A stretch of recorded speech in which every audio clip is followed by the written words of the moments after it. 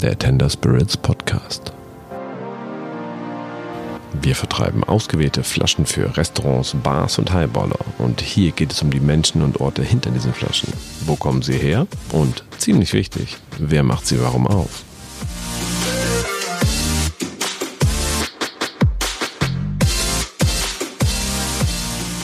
Okay, so I'm sitting here with a beautiful view on the harbor, in the 25-hour hotel, in the analog room, kind of surrounded. It's a very cool room, isn't it? We can see the harbour and the big building site, and we are sat.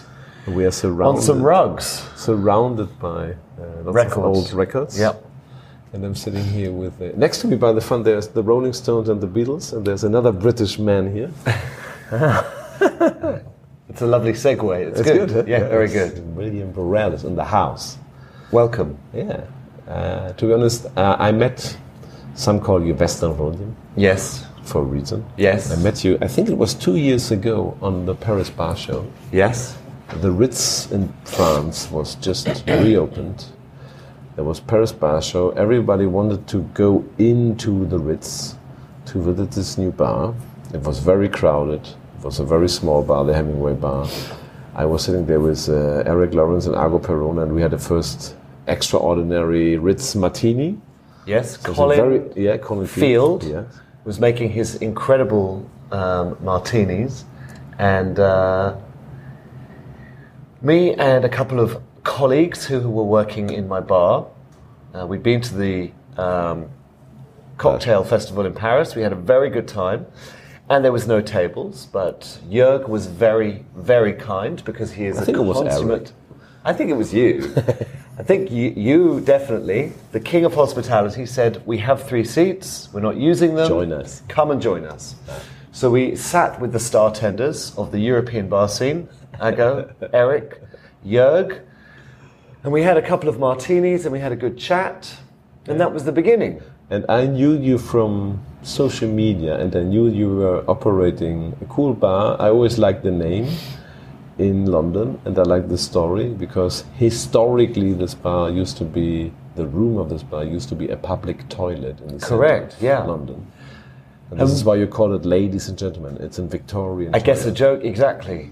And this toilet was not used for 40 years, so it was underground. And one of the most incredible things about the Victorians was whatever they built, whether it was a bridge or a toilet or the canal, they built it and overbuilt it. So the floor is marble, there's brass everywhere. They were very indulgent with their building materials. Mm-hmm. So we have a small bar, which is why we were at the bar show. We were doing a takeover, I think, at Sherry Butt that night, which was very, very fun.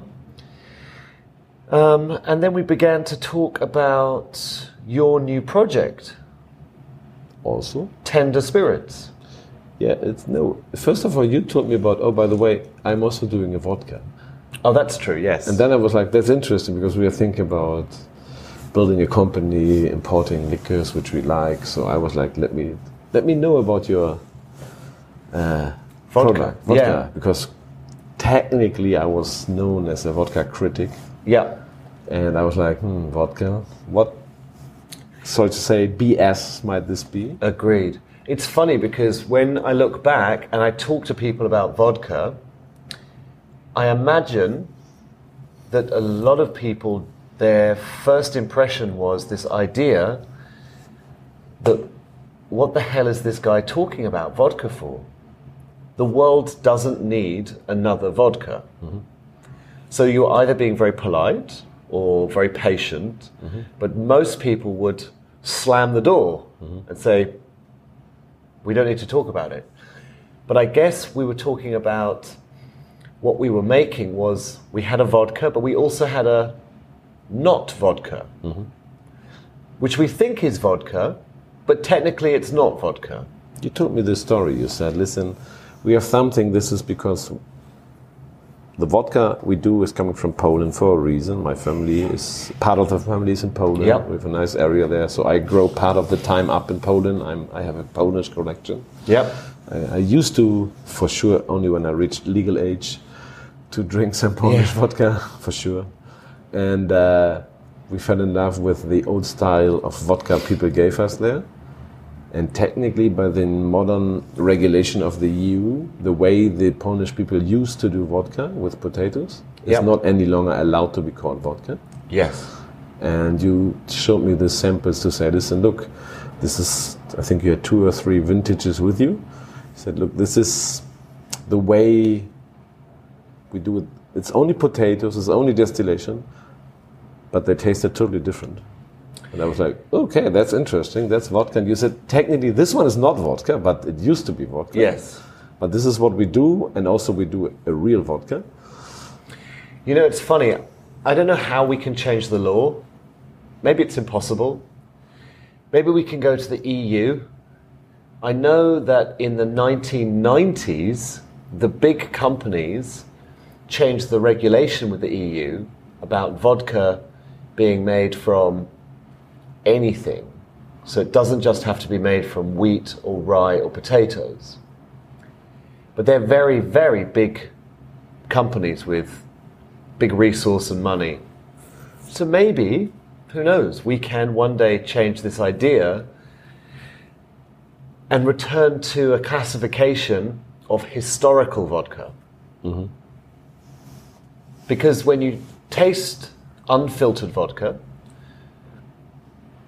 and you taste any unfiltered spirit, it's like tasting home cooking. Doesn't have to be mine, doesn't have to be potatoes, it could be wheat or rye or potatoes or barley. It is quite amazing how it tastes very different to commercial spirits. Mm-hmm. And I think when people taste it, there is a little moment where you kind of have a little moment and think, this is interesting, as you say. But you have to get people to taste it. Mm-hmm. It's the one thing. As soon as they taste it, they can say, I like it or I don't like it, because taste is very subjective. Mm-hmm.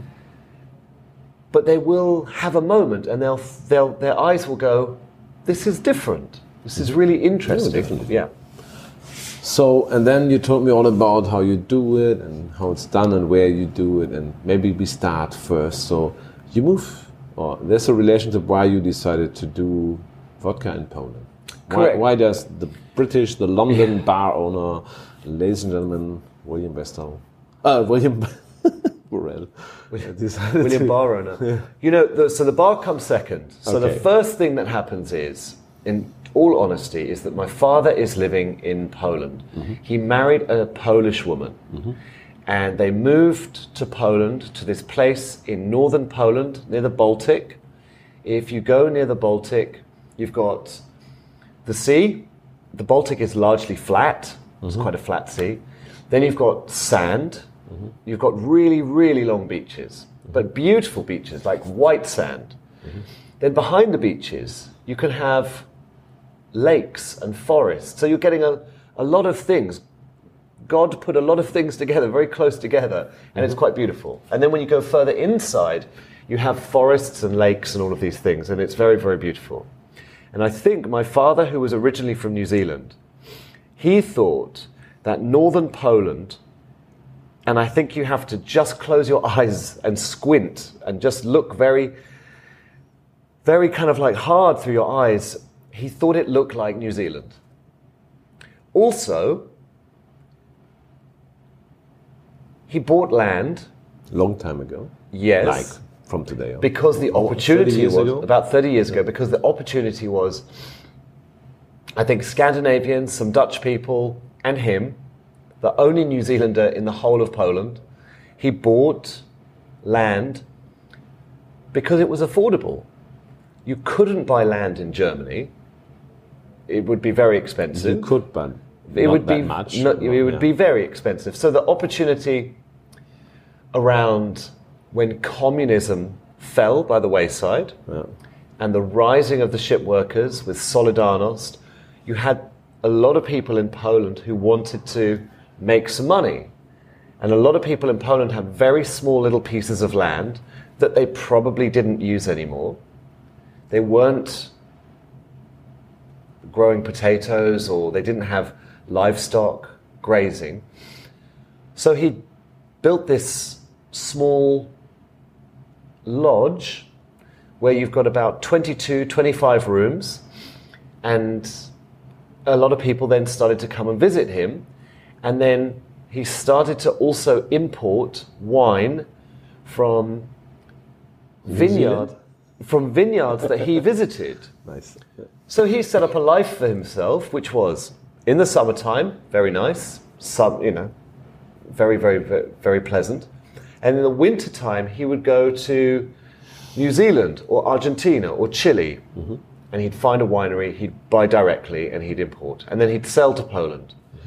And at this time, what it meant was every weekend, you would have the ambassador from the USA, from England, from Scandinavia, from Holland, come and stay every weekend. So it had a really cool vibe, like a lot of people were there. And during that time, I was trying to escape, because everyone wants to escape their parents. And I was going on adventures, sometimes to Poland, or I would take the ferry from Gdansk to Stockholm, the overnight ferry.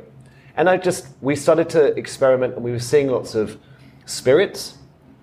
And all of those spirits that we were seeing became very interested, because these moonshines were all very different. Some very good. Some of them, I'm sure they would kill you. They were very bad. And so we had one moment where it said, if Poland makes potato vodka, they also make rye vodka, but potato vodka, they're quite famous for. If you have a potato in one field, and you have a potato in another field, does it make different vodka? So we planted 2 different types of potato in 2 different fields, and then we pulled them out when they were very, very small.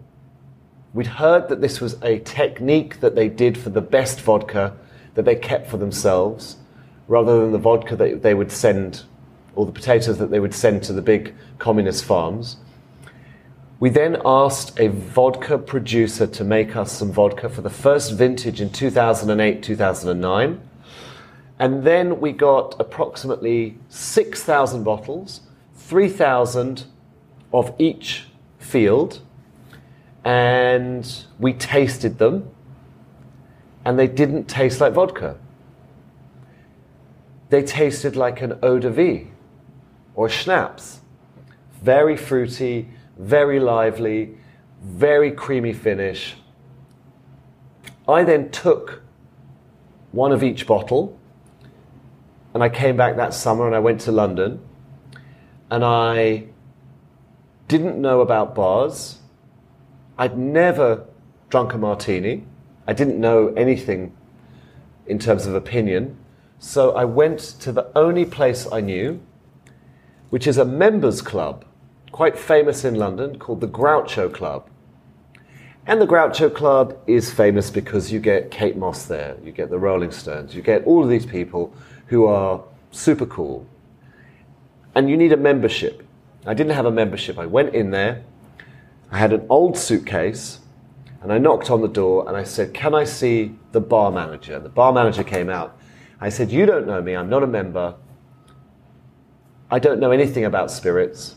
Can you try this?" And he said, "Wow, this is amazing." He said, "I will buy 6 bottles and 6 bottles." So then I had a problem, because I only had 2 bottles. And I thought, well, if he wants to buy 6 bottles, maybe we can sell some more bottles. So this is when I will tell you a story that might get me in trouble, but these are the best stories. I then went back to Poland in a van, and I put in the back of the van 100 of each bottle. He said 10. And then I drove to England, and I sold 6 bottles and 6 bottles to the Groucho Club. And then I got a little market stall on the river near the Thames, where they were doing a slow food market with very organic food and stuff like that.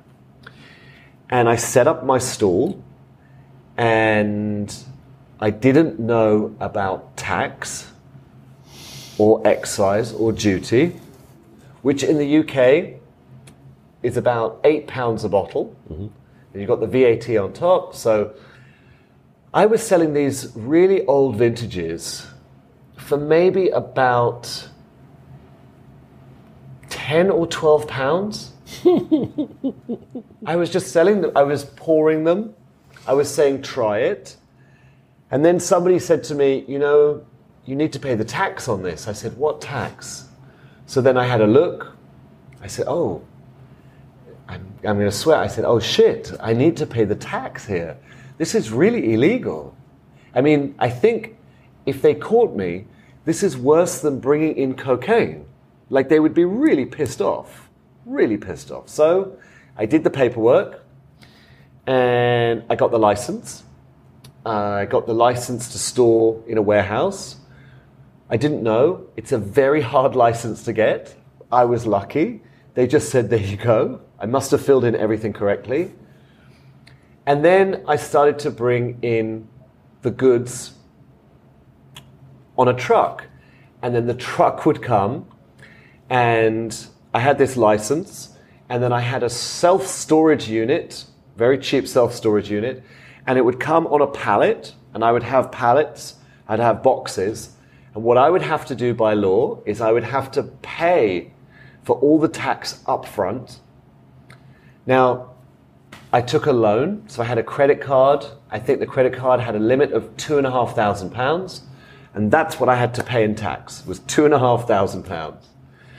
So I get all the boxes, I opened up all the boxes, I put the stickers on all the boxes, on all the bottles, and I put it back. I was legal. Then we had one account. So I thought, well, I go to another account. So I went, where did I go next? I think I could have gone to the Savoy. I was choosing really difficult accounts, like the best. I went into the Savoy. I'm not sure who's the manager. I don't think it was Declan McGurk then. Wasn't it Daniel? Maybe it was, I can't remember who it was, but I went in there. Wasn't it Daniel? There was a German one. Yes. Yeah, I think it was. Yeah. So I went in there, same thing again. Knock on the door. Hello, Savoy. My name is William. I make vodka. First thing they said to me, we don't need vodka.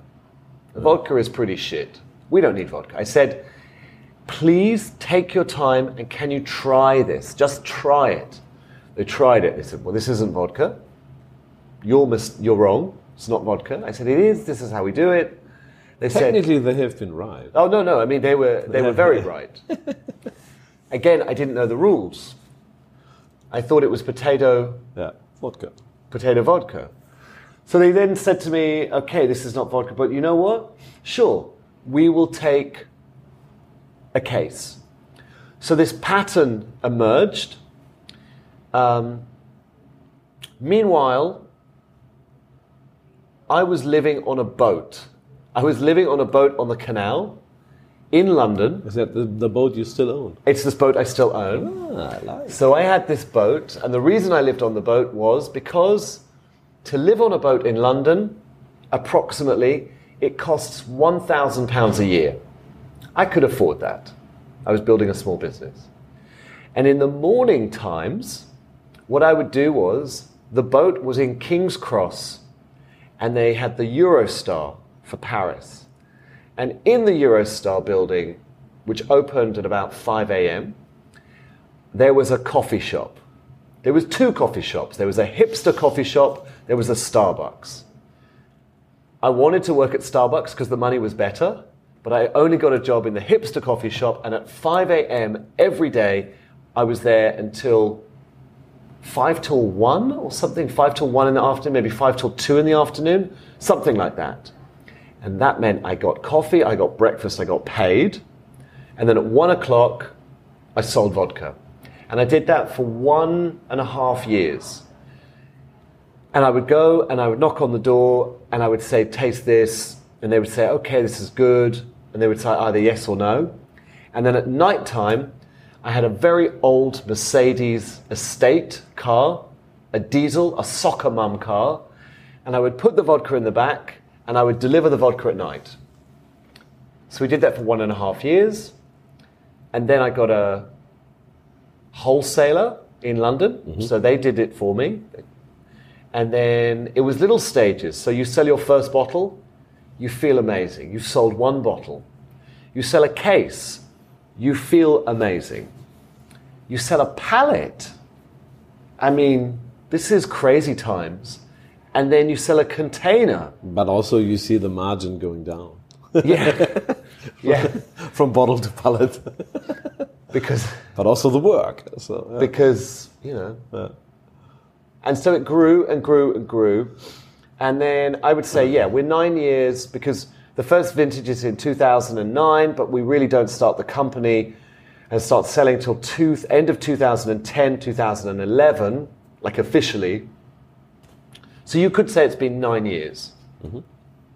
And it's funny, every book I read, and I love reading those books about those people, whether it's Zuckerberg or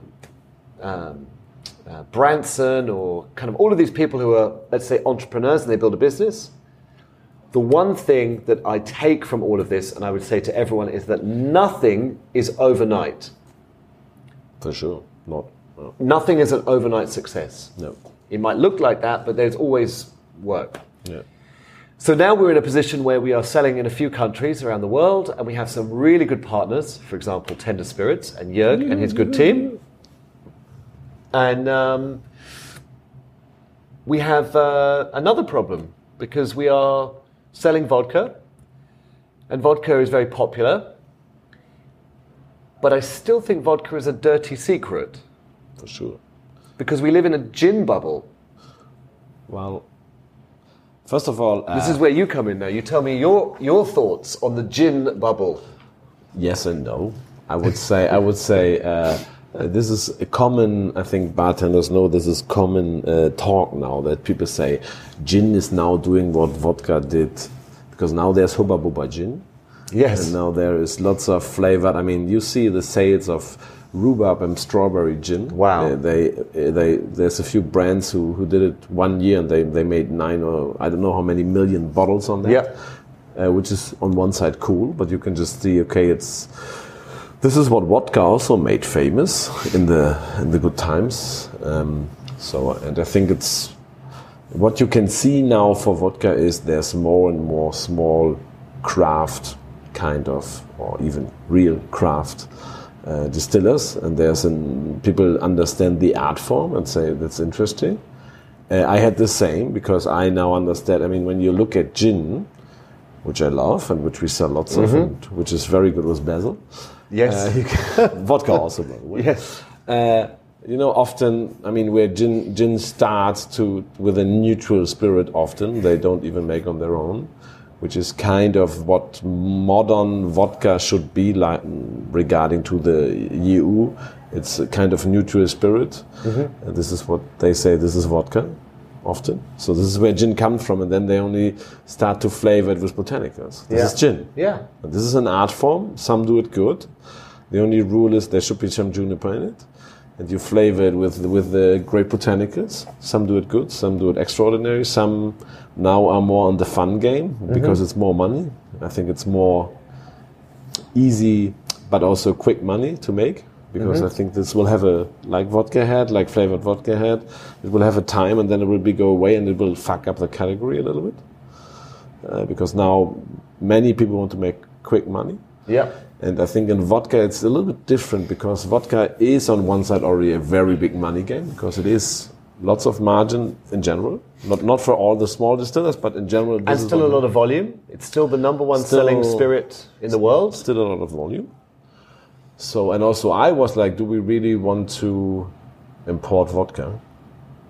So I can tell you my story. It's a little bit like, I was like, okay, why I want to bring in a vodka to Germany? Because first of all, I was known as very critics on vodka, but also I think... The vodka basher? Yeah, the vodka basher, some call me. I think it's not super correct, because it was more about what vodka used to stand for. Yes. I'm always up for good producers, good products, qualities. I'm always interested. But in general, what vodka was standing for was the big bullshit game, full of marketing, less quality, and lots of very untrue stories, which I believe, when you look at vodka, you know what today is even more marketing bullshit than vodka always used to be?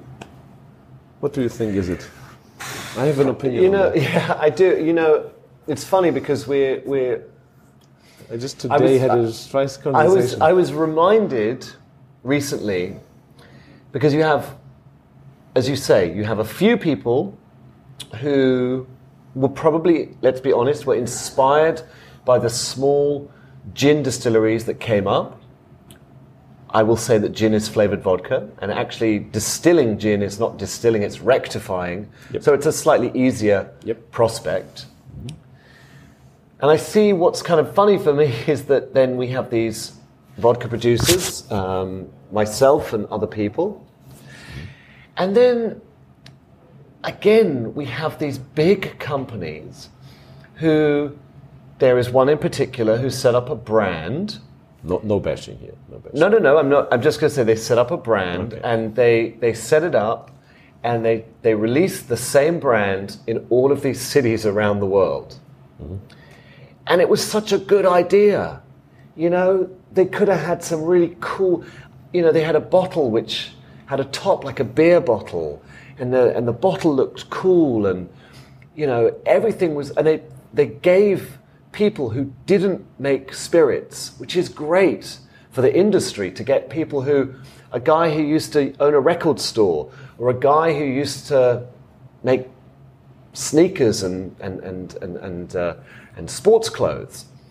And they gave these guys a ton of money and this really, really cool, obviously German, best distilling equipment. German equipment, shiny and new, and they said, make some vodka. And they could have made some great vodka. But what they did was they bought some spirit, we don't know where from, because nobody told us. They put it back through this shiny equipment, and then they bottled it. So they did what some gin producers do. They have this shiny equipment, and they build it and just do it one more and tell the different story. But you know what? Okay, maybe you misunderstood me. Yeah. Okay. Vodka used to be very much fairy tale and bullshit. Yep. Now there's a few producers rethinking vodka in a good quality way. Yep. Still there's lots of blah blah. You just said maybe, and I said this is what gin now becomes. Yeah. But that was a question. For me, there's another category, and it's just I want you to guess which one I think. Yeah. Which is in the moment so hardcore fairy tailing and cheating people, and it's unbelievable the wording they use, and they grow very fast, and I'm amazed how much bullshit they say and how less real information is. Do you know what category it is? It's not vodka, it's not gin. No. Rum. No. Non-alcoholic spirits. Oh. I just had today a 2-hour conversation. It's unbelievable. They use phrases from craft distilling. It's all over phrases, but then you ask, okay, what does it mean? Yes. And then they cannot explain it, because the only thing they do is they buy essences by big aroma producers, use cheap water, mix it once, and that's done. So I have some experience in this, because our bar in London, ladies and gentlemen, and gentlemen, is a little underground bar, and I got a license on the bar for a 16-litre copper pot still. It's a pot, and then it has a little refining lintel on the top, like a flying saucer. Then it goes through into its swan neck and then cooling worm. And we were, like many other bars, given 6 cases of a very famous, probably the most famous, non-alcoholic spirit. Now, just let's stop there. A non-alcoholic spirit. The words don't even make sense. This is where the fairy tale begins. Doesn't even make sense. And I think we have to be careful to go too much because we Yeah. want to talk about vodka. Yeah, but Because we can talk lots yeah, about this. Yeah. And maybe this is another podcast Yeah, and for maybe. another day. Let's do another. For another day. For Let's another do day. that. Okay. High five on that. Okay, but coming back to vodka. So back to used the vodka. Yes, back to the vodka. Just let me ask you. So vodka used to be bullshit. Now there's cool vodka again. Gin is a craft art form. Now people mix it up because of the quick money. It's okay. I got it. But when you start to realize, for example, what I fell in love with, because I used to think vodka is a little bit boring and bullshit, is really the art form. And your product also showed that to me. It's like, look, it's reducing it to the maximum. Yes. The very interesting difference is vodka, you really distill a product. So you distill potatoes. This is what you do. Yeah, I mean, you have to do it from scratch. Yeah, because gin normally don't have this base, but don't get me wrong, there's nothing wrong with gin. I love it. I think there's amazing producers. Yep. We've imported few, so it's, don't get me wrong. But the difference here I see, vodka has this ingredients. In your case, it's potato, and then only by distilling. So you don't have the possibility, in a good or in a bad way, to use botanicals or kind of flavors to make this liquor interesting. No. The only thing you have is your machine, the products you use, and your knowledge, and then the result is something. It can be something interesting. Yeah, for sure. And this is why you said it tastes like an eau de vie. We are here very much in the world of kind of eau de vie, but you make it with potatoes. Yeah. And what's funny is you said the knowledge. We actually don't have or didn't have the knowledge. We don't know nothing. We didn't, because what we were doing was there was no roadmap. Yeah, I know. There was no instruction, because every vodka that we were trying to emulate was moonshine. And moonshine is illegal. So nobody wrote down a recipe for moonshine because that would get you in trouble. So we didn't have this roadmap, and we made a ton of, kind of interesting discoveries along the way. And during that time, I think we are in a better place because, we have an idea now of kind of like what it is that we want to do. And there is a certain amount of manipulation of the spirit. So you have the decision to make the cut, and that decision is very important. Probably the same decision that a whiskey producer is making.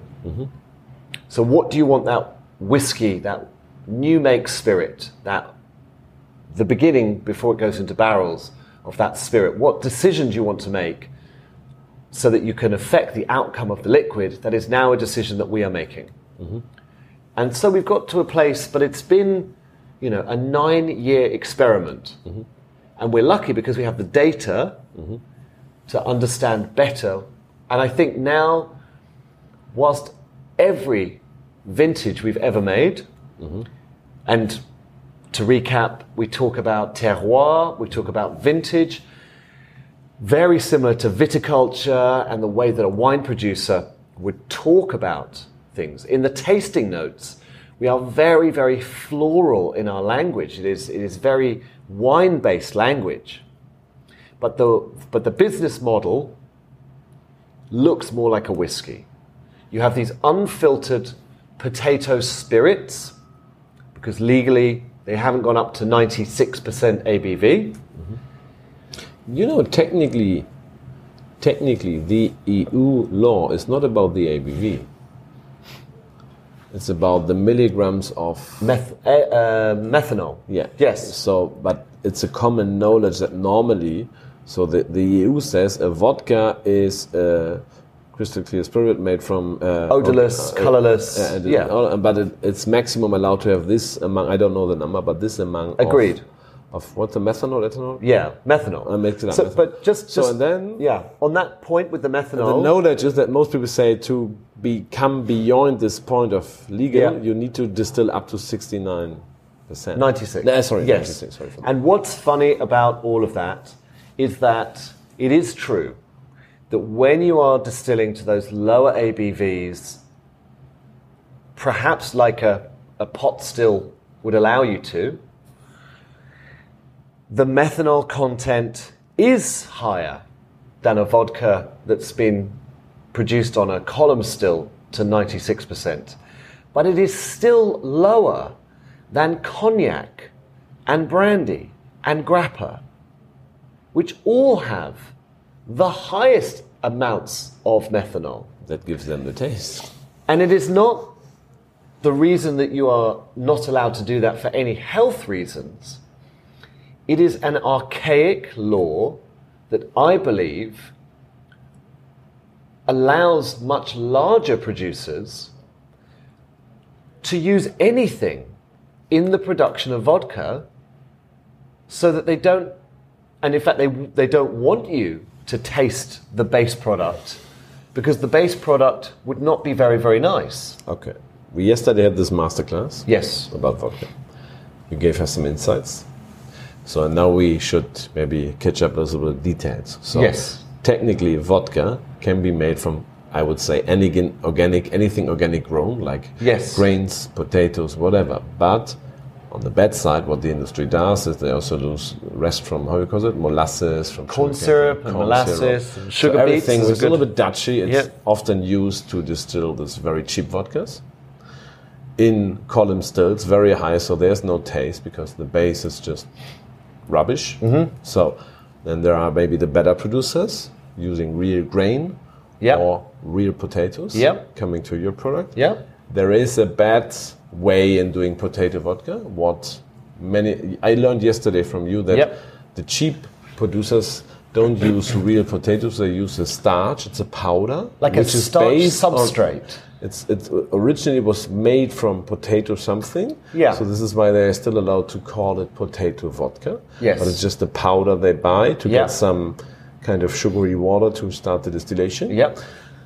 That was the baddest one. The second baddest one is chips. Chips. Oh, they call them slivers. Slivers. So the rest from when you Google that, the making pommes frites from French fries is one of the biggest reasons to grow potatoes, even in Poland.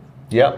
It's the number one market for yeah. potatoes. So most of that it's going to fast food industry. Yeah. So they can only use the center of the potato. The yeah. rest of it is not possible to use it for French fries or chips. Yeah. So this is like trash, not yep. trash, but organic trash yeah. kind of. Yeah. So they collect it over days, over whatever, yep. and then Then they use it. Then they use it, which is also a little bit kind of yep. ugly. That's the cheap potato vodka. Yeah. You said no, because you started to have this farm. Your father has this kind of lodge with yep. farming yep. around, big land. Yep. You have Danzig, which we call it, yes. Gdansk. You go a little bit, 30 minutes, then you're in Kashubistan. Kashubia, a yeah. region of Poland, yes. where the farm is. Yes. You're surrounded by old potato farmers. Yes. They grow very different types of potatoes. Yeah. And they grow them with a horse and very, very small, yep. It is very small. Very idyllic. Not yeah. all of them, but a few of them still do it. Yeah. So you started to take potatoes from your soil. Yep. Also because you grow, now you also buy from other people, but you have these small real potatoes. Yes. And this is where you started to make vodka from. So when I get you right, in the beginning you started with the old school way of doing vodka. The very first time, and still to this day, for particularly the vintages, we grow a potato to order. That potato has to have a high starch content, but we can change the variety. Mm-hmm. And we've used lots of different varieties. They all give a different flavor. Perhaps if we go back to winemaking, like a different grape variety will make a different type of wine. And we believe, from conversations we had had with old farmers, that if you use a new potato, or we call them, the translation is virgin potatoes. They are so small, the skin hasn't formed. Mm-hmm. The smaller the vegetable, and if you ever go to a restaurant and you have Jersey Royals, or you have Petit Pois, or these are small vegetables, they have more flavor.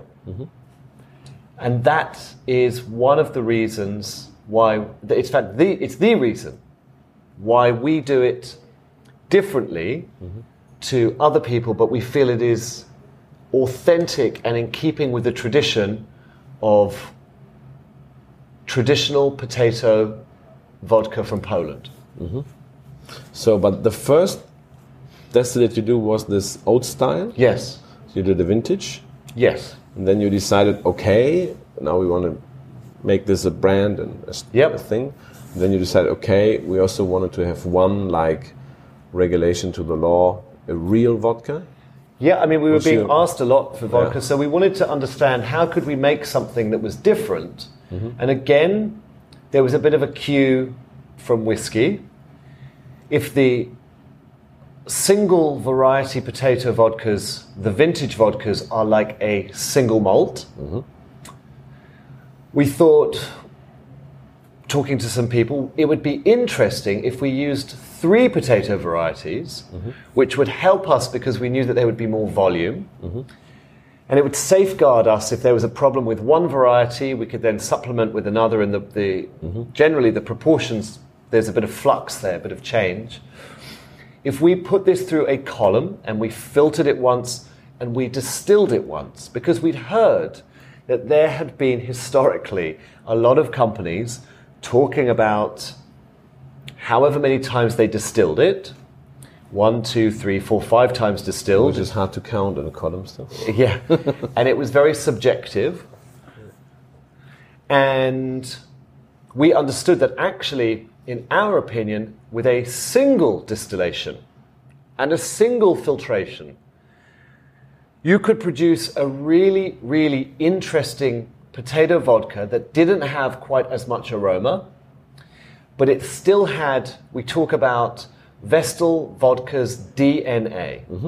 The DNA with potato vodka, which we call the king of vodka, is creamy and buttery. So it's that mouthfeel. And I've been very lucky to judge vodka competitions. 3 days, 180 vodkas, a lot of vodkas. You don't drink it, you spit it like a wine. You better do. Yeah, you better do.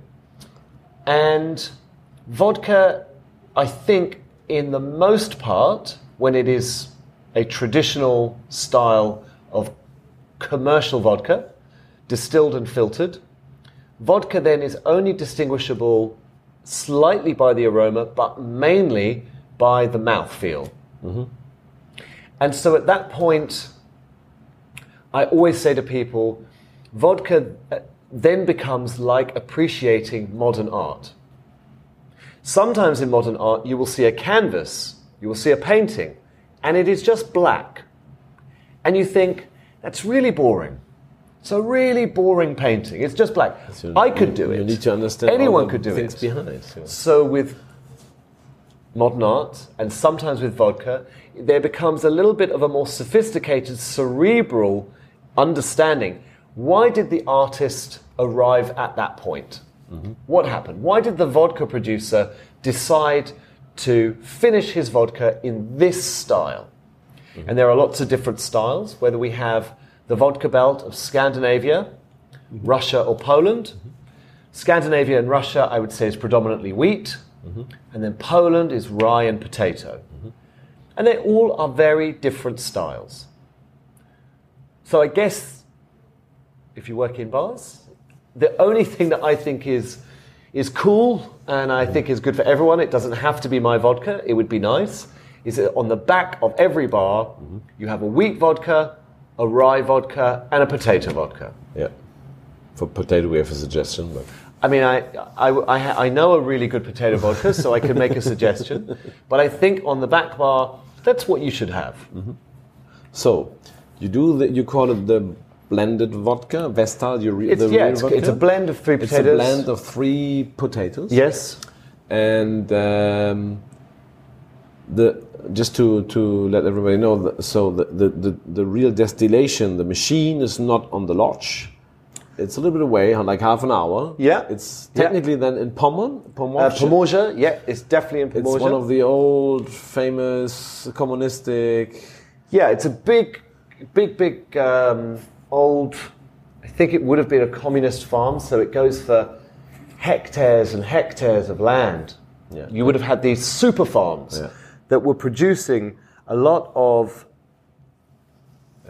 food sources that went back to Mother Russia. And you started a cooperation with them? Yep. So for sure, because the volume they can make in this column still is quite high. Yes.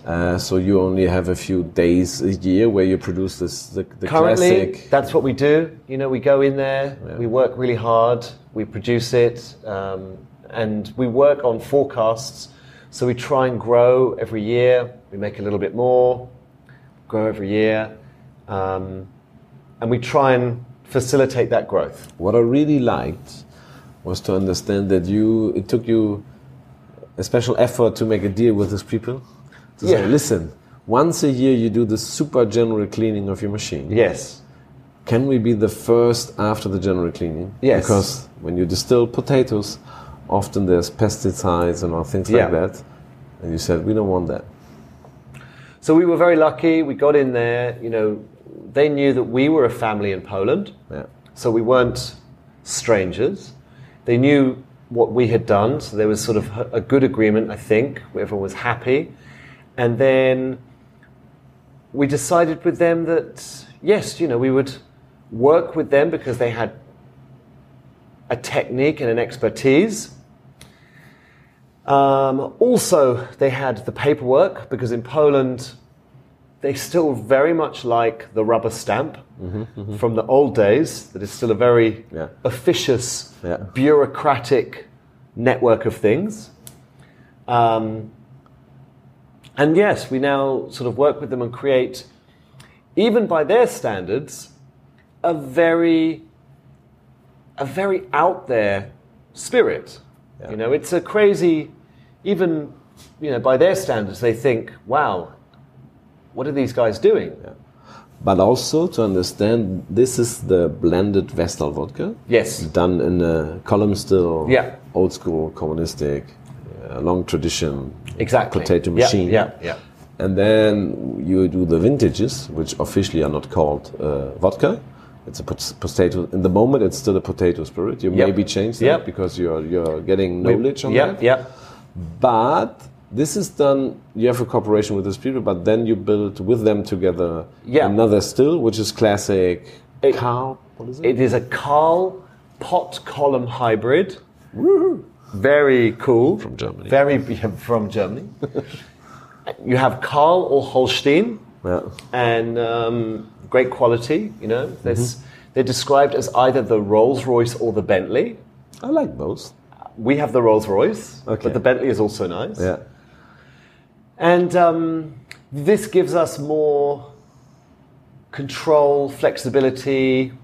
We can do more things. Yeah, and this is where you do the vintage. Yeah. Spirit. Nice. Cool. And then, so in the moment we have, I think you started 2009 with the first experimental vintage. Then we have all the vintages. I saw at a few English web shops. I think it was Whiskey Exchange. Yep. There's still a few bottles of, I think it's 2010 or 2009. 2010. And they are up to £600, £800, 600. Yeah, we had one. We had 2009. We had two fields. Yeah. One field we still have from Kashubia, but we had another field from Podlasie. Oh yeah, that was gone. And this one, I had sold some bottles to Raf Rodriguez, who was the sommelier, first of all, at Tom Aitken, famous celebrity chef in London, but he moved over to Claridge's, the world-famous hotel, where Simon Rogan built a Michelin star restaurant. And I sold him some vodka. I didn't think anything about it. And he supported me. And most of the support actually didn't come from bar people. It came from sommeliers. which I thought was a huge compliment because sommeliers have a very good For sure. nose and palate and taste and appreciation. But definitely, I see totally Vestal in the restaurant foodie world. Yeah. For sure, it's good in the bar. We love it, Yeah. especially the blend. But these kind of potato eau de vie, which they are not technically, but they are definitely, especially if you want to. I mean, each bottle tells a story about one special type of potato from a very special type of region. Yes. It's very much related to wine. Yes. And I can see, and I spoke also to a few chefs, and they're interesting to creating like potato menus with this, and I think it's cool. Yeah. And it's funny because you can do some really cool things if you get those flavors right. Food pairing is incredible. Yeah. Sorry I interrupted.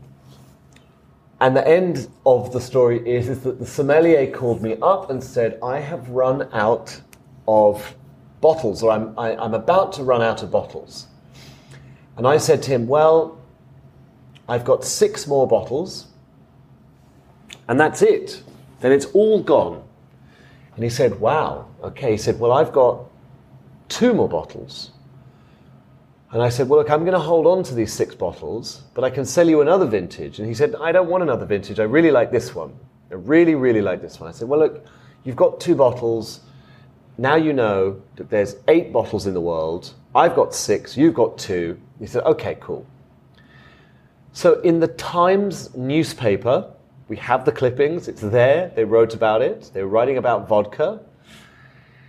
They interviewed him, and he said, yeah, I've sold the 2 bottles. I sold them each for £2,490 for a half-litre bottle of vodka.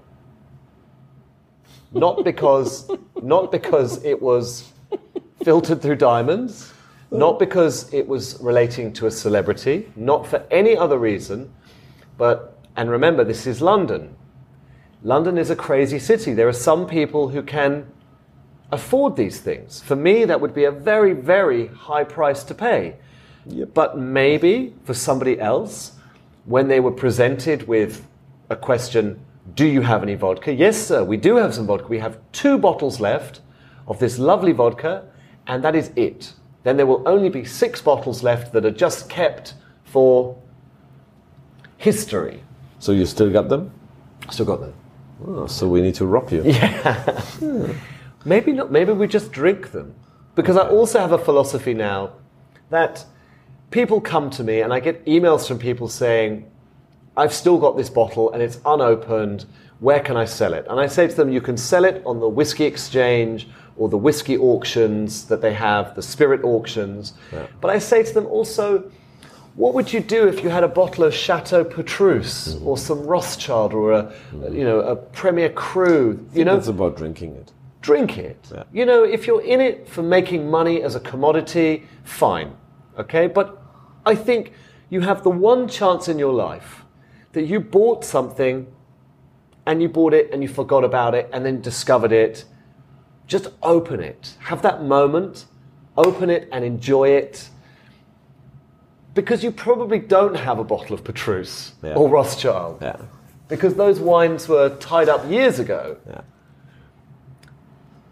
It's fun because you're in the moment we have the 2011 from your house, the 2013 and the 2014. And the 13, you are the lucky recipient because I think we have the you last have the 12 most bottles. Yeah, the last 12 bottles in the world. To let everybody know that the story behind this is 2009 that was their start. They started to build a vodka lovers community in London and everywhere. 2012 there was a bad, how you call it? The potatoes were bad. Too much rain. It was waterlogged. It was waterlogged. So they didn't do the vintage because the field they were growing and there was shit you couldn't use it. So they decided we cannot make a vodka. So all these collectible vodka freaks. And that was a really bad time for us because we thought you were just growing. We thought this is it. The company You're dead. The company will fail. Die, yeah. But then, so 1 year later, you brought out the 2013 and it was immediately sold out, kind of. It was very popular because there had been a delay of 2 years. And it's fun because the 211 and the 213 are really eau de vie, I think, in a very interesting way. And the 214 is a little bit different. It's more smoky. For me, it's more like mezcal. A little bit. For fun, we call it the Polish agave. Yeah. I know we did this fun to make this vodka margarita because it has these agave tastes. Yeah. And I know that all these like professional bartenders and journalists, they always make jokes on social media about me, like, he's serving vodka margaritas, what a bullshit. I'm like, yeah, you don't get it, it's okay. Just buy a bottle and, it's okay. It's okay. And that drink is really good. And then the other drink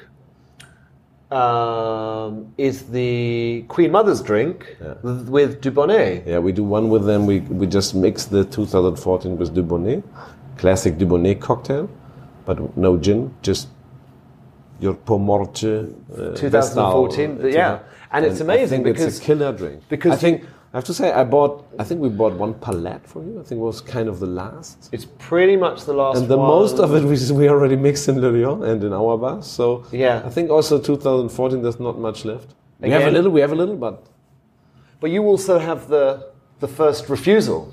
What is refusal? Like, I kept some back for you of the 2014. I know, I have some. There was this is why I need to check, and then we need to reorder. Our agreement. We have an agreement because I think it's extraordinary. Yeah. I know. So the agreement was based on the fact that there are few people in the world that understand where we're coming from, and your approach to spirits and your approach to curating spirits is very, very interesting. And I think better than most. And it's a role model, I would say, for other small European wholesale distribution companies to look at what Tender Spirits is doing and really kind of look at that curation carefully built. That's really interesting. And now, Jörg won't want me to say this, but I will say this. He is really in demand. Because you are building some... I tell people that I'm working with Jörg in Germany, and they're like, how can you introduce me to this guy? First I decided we need some founding. I need to find the next 250,000 because I learned that stocking more stuff is quite money intense. I'm like, okay, I need to make sure. But we will find a way to do this. Yeah. We are curious. But this is our idea. Flexible invoicing. Yeah. But our, Our idea is really to, we started this, now people, for example, say, when I say, hey, try Vestal, yeah? And then they say, for sure you say you should do a Vestal drink because that's the vodka you import. And I say, well, for me it's the other side around. I was looking for a good vodka. For sure there are good vodkas, but I always want this like good story, good product, good people behind. Yeah. I couldn't find it. Yeah. Now I found one. This is the reason why I import it. Yeah. So it's two sides of it because we do both. It's unusual. We are importer and we run bars and we run bar business, which is unusual, I think, still. And also, I would just say, the reason that I got into bars, and we should probably wrap it up fairly soon. But the reason that I got into bars was primarily in London. If you make vodka, but you don't come from the bar industry, they don't really want to talk to you. I think they feel that you didn't put in the time. You didn't progress. They're right, kind of. So it's a different conversation and a different language. Yeah. And so I built the bars to try and understand that bar language and the business, but also to find some cash flow to build the vodka. I like it. It's good. So that was this the was idea. Also a reason why I thought he's an interesting chap because it's the same. I said, okay, he's running a bar. He's he tries to make it happen. I like that. Hustling around here, in London. A lot of hustle. Doing the shit. A lot of hustle. Yeah. Cool. So, just to close this because we run like an hour. I think. Sorry. Everybody fall asleep. Hey, wake up. Yeah, wake up.